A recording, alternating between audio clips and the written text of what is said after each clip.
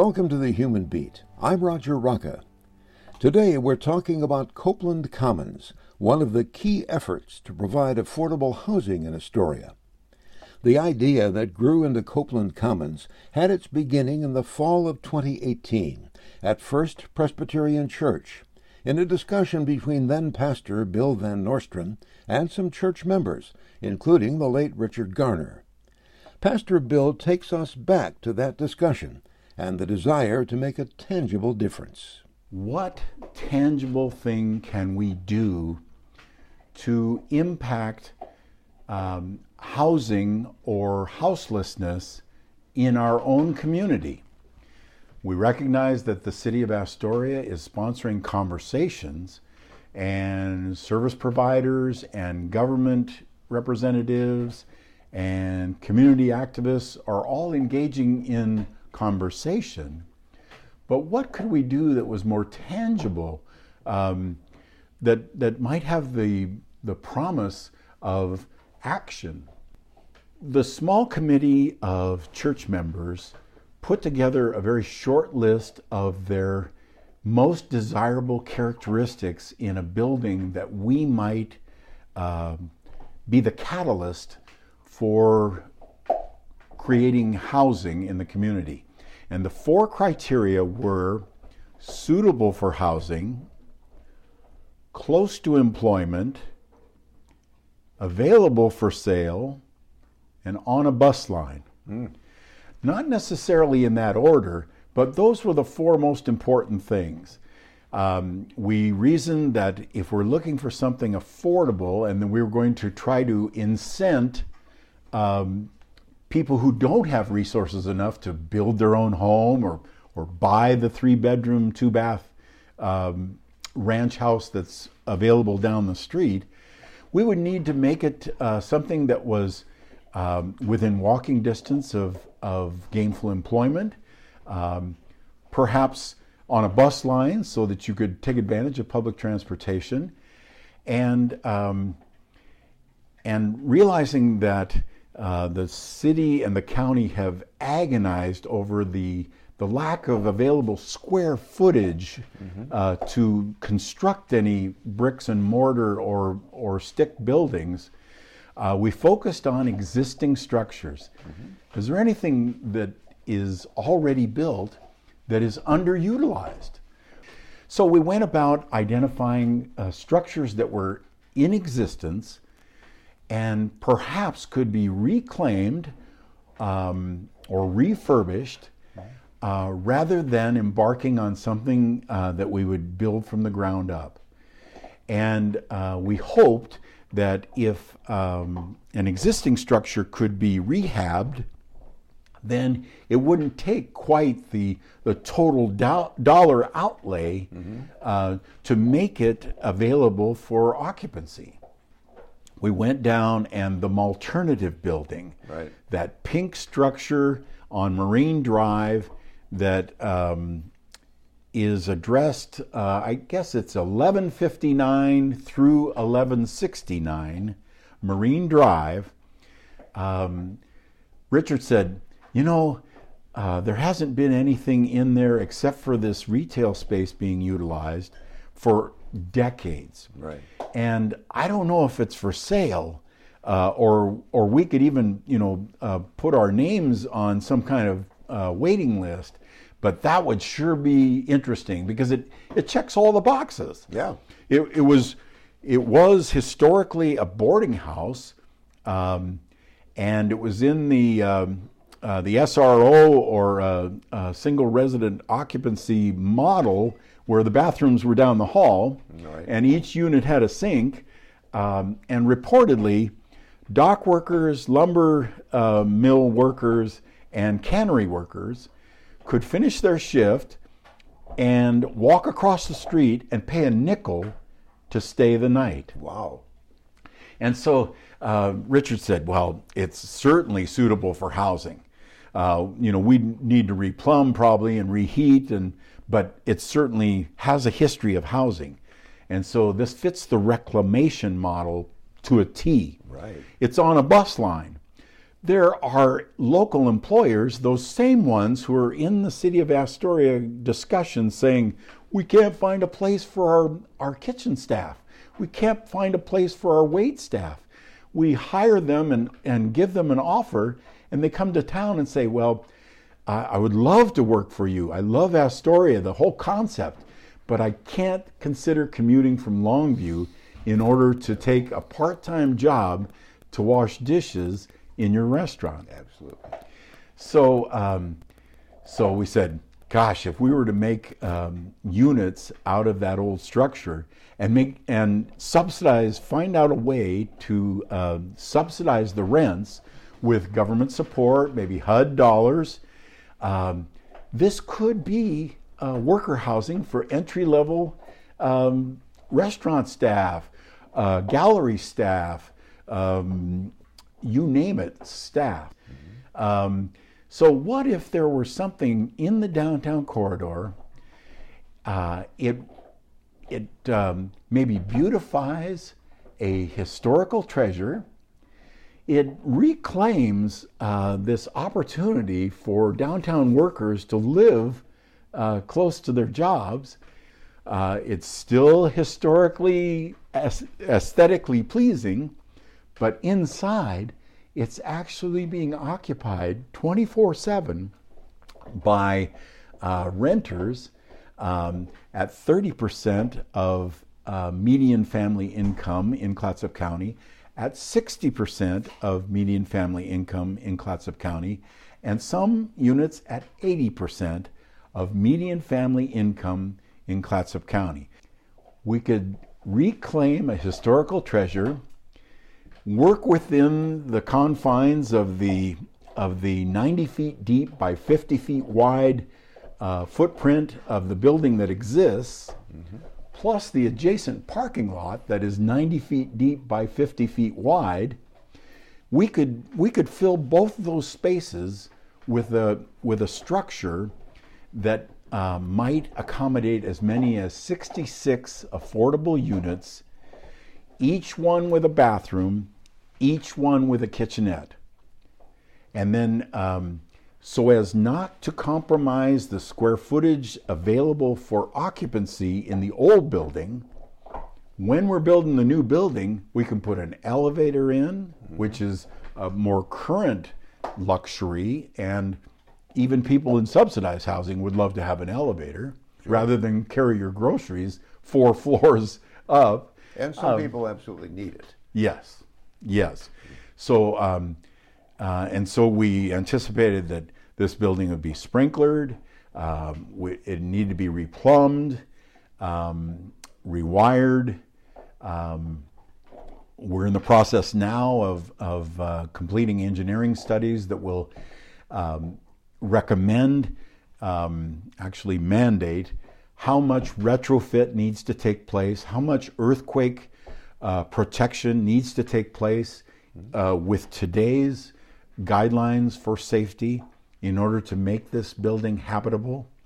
And we're all about that. We're all about bringing it up to code while maintaining the outside fascia with the historical, the same historical look, the same double hung windows, the same glass at the street level. So what about the building that would be built next door, the companion building? What would that look like?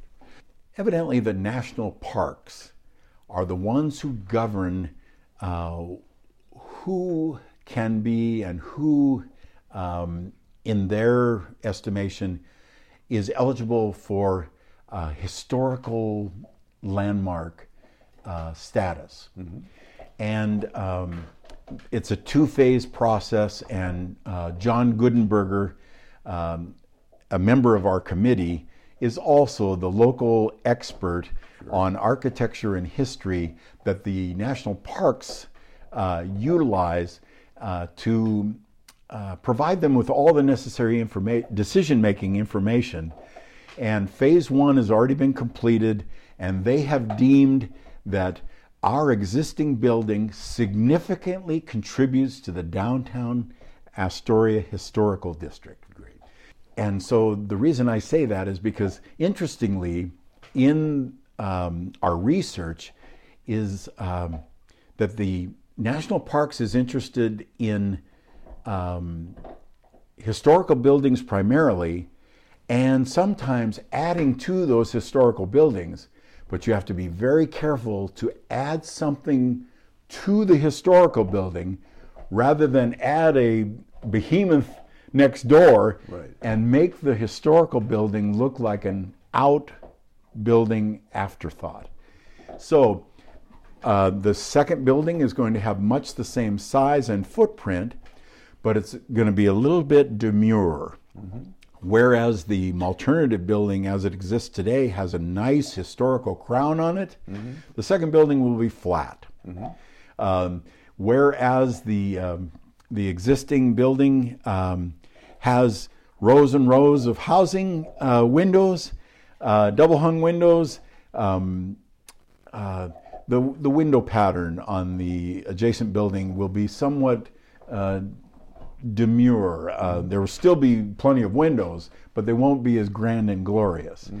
There will be a lot of square footage available in the new building, but from the outside and to the casual observer, it will be an addition to a historical treasure rather than the dog that wags this tail. It's not going to be screaming for attention. It's not going to be screaming for attention like the historical building with a crown and the signature windows will be screaming for attention.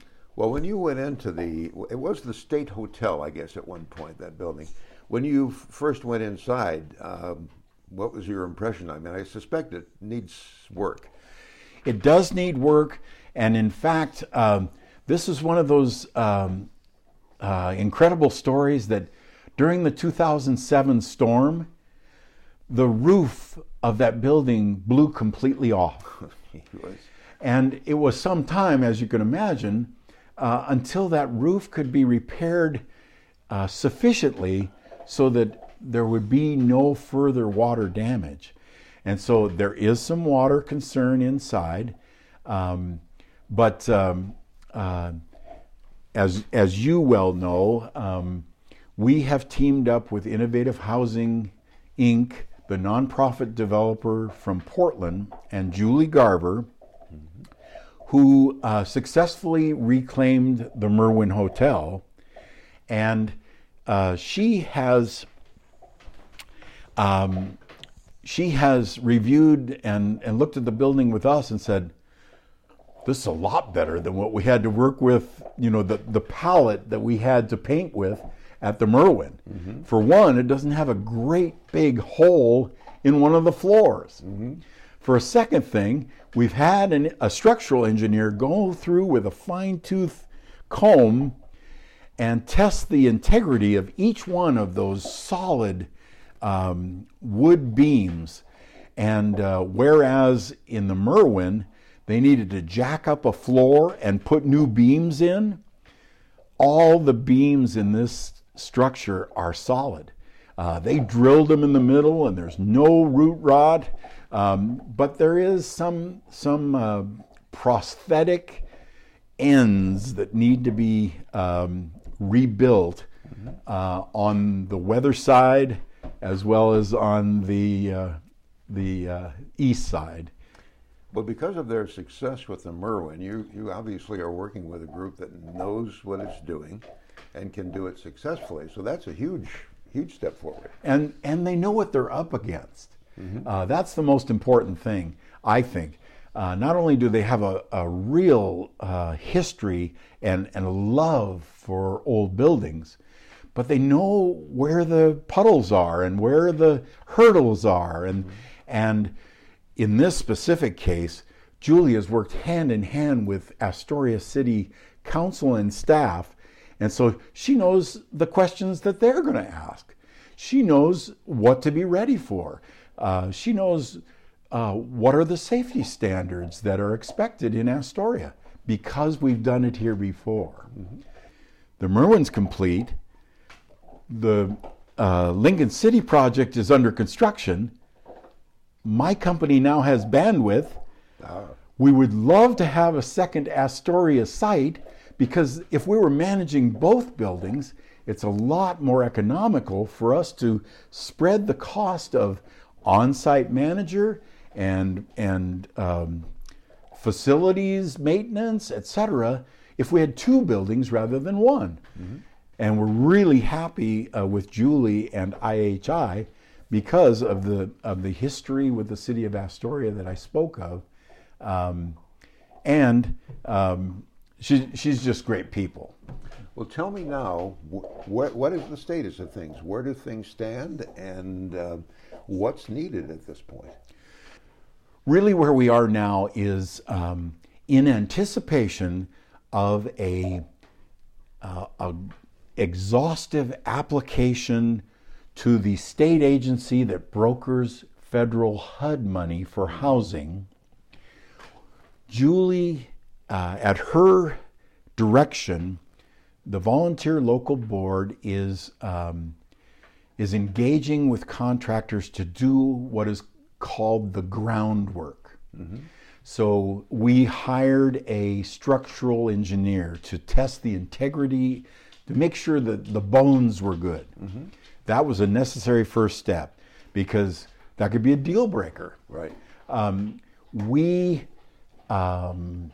anticipated, or Julie did, that there needs to be an exhaustive EPA study to test and see not only if there's any environmental hazard, but even so thorough as to say, did you find any dugout canoes or arrowheads when you cored into the soil? Mm-hmm. Because if that's the case, we want to preserve this site. Right.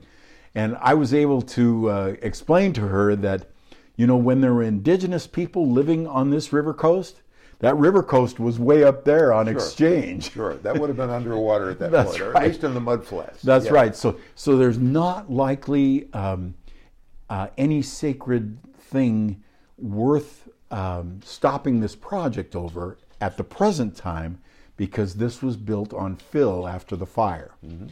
But they did core samples anyway to see if there's any dioxins left over after the fire.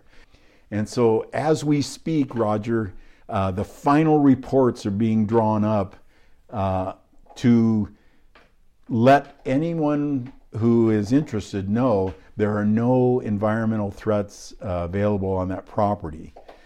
So the groundwork is being done. The next thing is, as I mentioned, we need to have the engineer comes in and establishes what kind of retrofit is required. Mm-hmm. And that's probably the next groundwork that needs to be done. The city of Astoria has been really responsive and come down and talk to us about, that eensy-beensy pipe that used to be available because there was only one bathroom on every floor that goes right in front of the building, and didn't require very much volume because there were very few flushes. Right. Well, you're going to have 66 flushes now, and so that pipe needs to be this big. Right. And so the city's been really on that, and we've been working hand in hand with them on not only wastewater but stormwater as well. And then we're at that stage where the concept drawings need to be, with the help of a licensed and certified architect, they need to be turned into blueprints.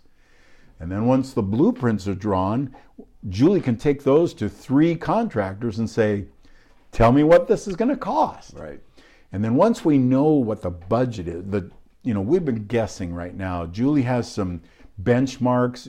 She's developed 30 or 40 of these kind of structures. And so she has some benchmarks and some averages and some percentages. Well, it usually costs this much for if you're going to have 60 doors, then it usually costs this much per door, etc. But we want to take all the guesswork out. We want to get a couple contractor bids. We want to know exactly what the number is so that we can go to the Oregon Housing and Community Services Office that brokers the national HUD money for affordable housing and be able to tell them that This is how much we think it's going to cost. This is how it's going to be managed and priced. And this nonprofit of 3 church members and 9 community members will provide the catalyst to get this approved, and then step away, sell the property to Innovative Housing, Inc., and they will manage it, and we'll just pat each other on the back. What do you think the timeline is to this point? Do you have a guesstimate on how much time this will take? In 2019, Roger, I would have told you by 2021. Right. But here we are. But how much you've learned in all that time. That's right. That's right. If only I had a nickel. Yeah. But here it is, 2023. It's taken us this long to get Care Oregon to give us a pledge letter for $500,000 that will be payable upon approval by the state office. Once they deem that our project is worthy of federal HUD money, then Care Oregon, or the Columbia Pacific Coordinated Care Organization, will give us $500,000 to help us with the architecture's drawings, all this stuff. But since it is getting so close, and the groundwork is being done, and the concept drawings are going to the architect, we're hoping that Julie will be able to complete an application for Salem in the spring 2024 round of applications. It's a competitive process, and so they rank each proposal based on the impact in the community, how much they're asking, what the community support has been, what the partnerships are.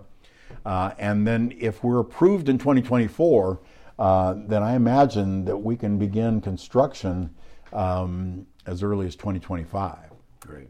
And I would guess that Julie's success with the other projects has got to help convince people that this project deserves their support as well. Absolutely.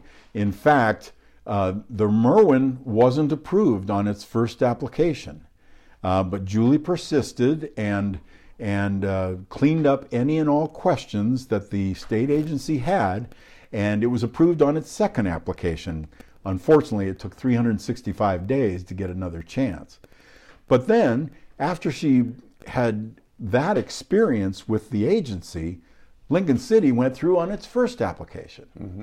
And so, yes, Julie's experience is going to be invaluable, and the IHI team. The bugaboo right now, Roger, and I have to be honest with you, and this is why I always go around with my hand out. Mm-hmm.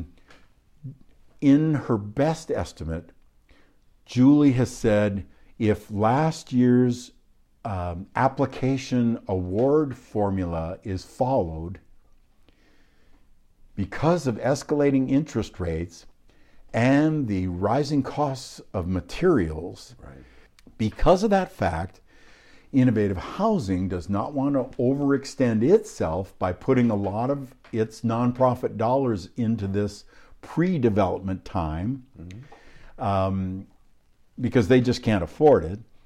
And if they were with a for-profit board, they would ask the for-profit board to just pony up the dough so we can get this architecture's rendering, so we can get the budget finalized. But they're not. They're dealing with a nonprofit board. Mm-hmm.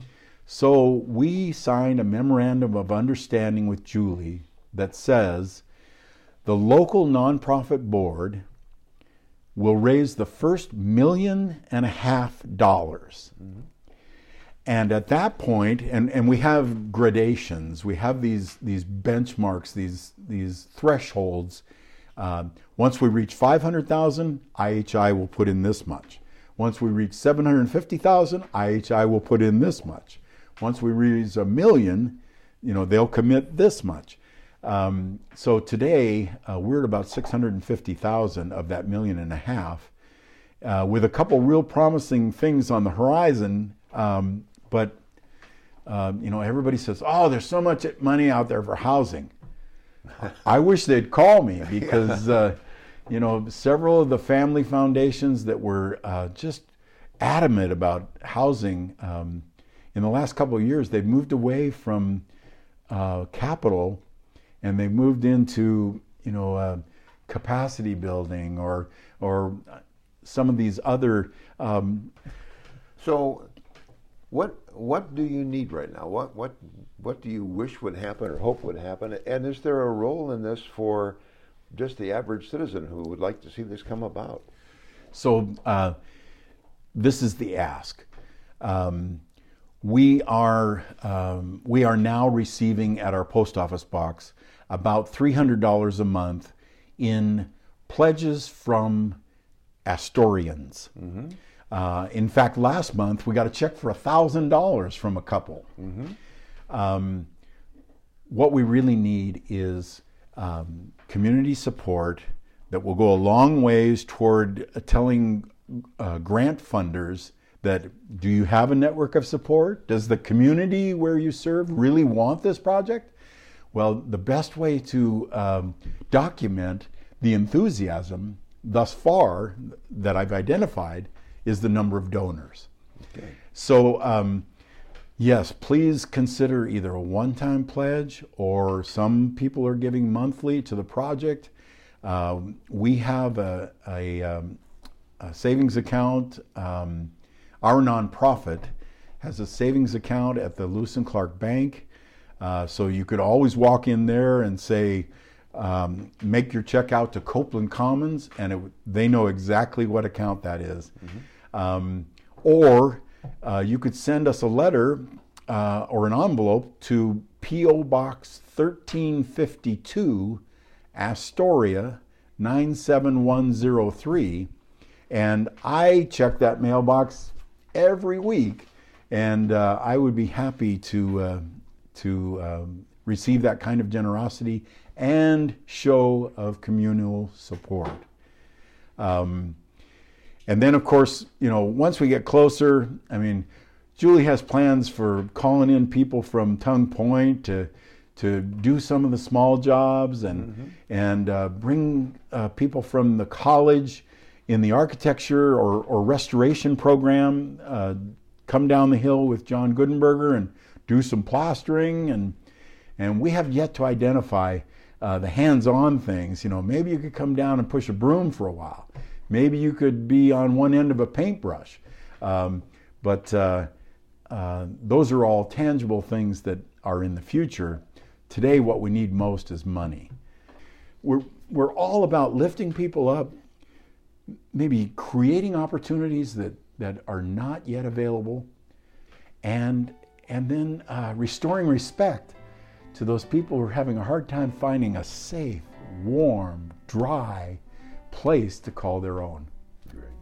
We've been talking with Pastor Bill Van Norstran about Copeland Commons, a project to provide affordable housing in Astoria. This has been The Human Beat. I'm Roger Rocka. Thanks for listening.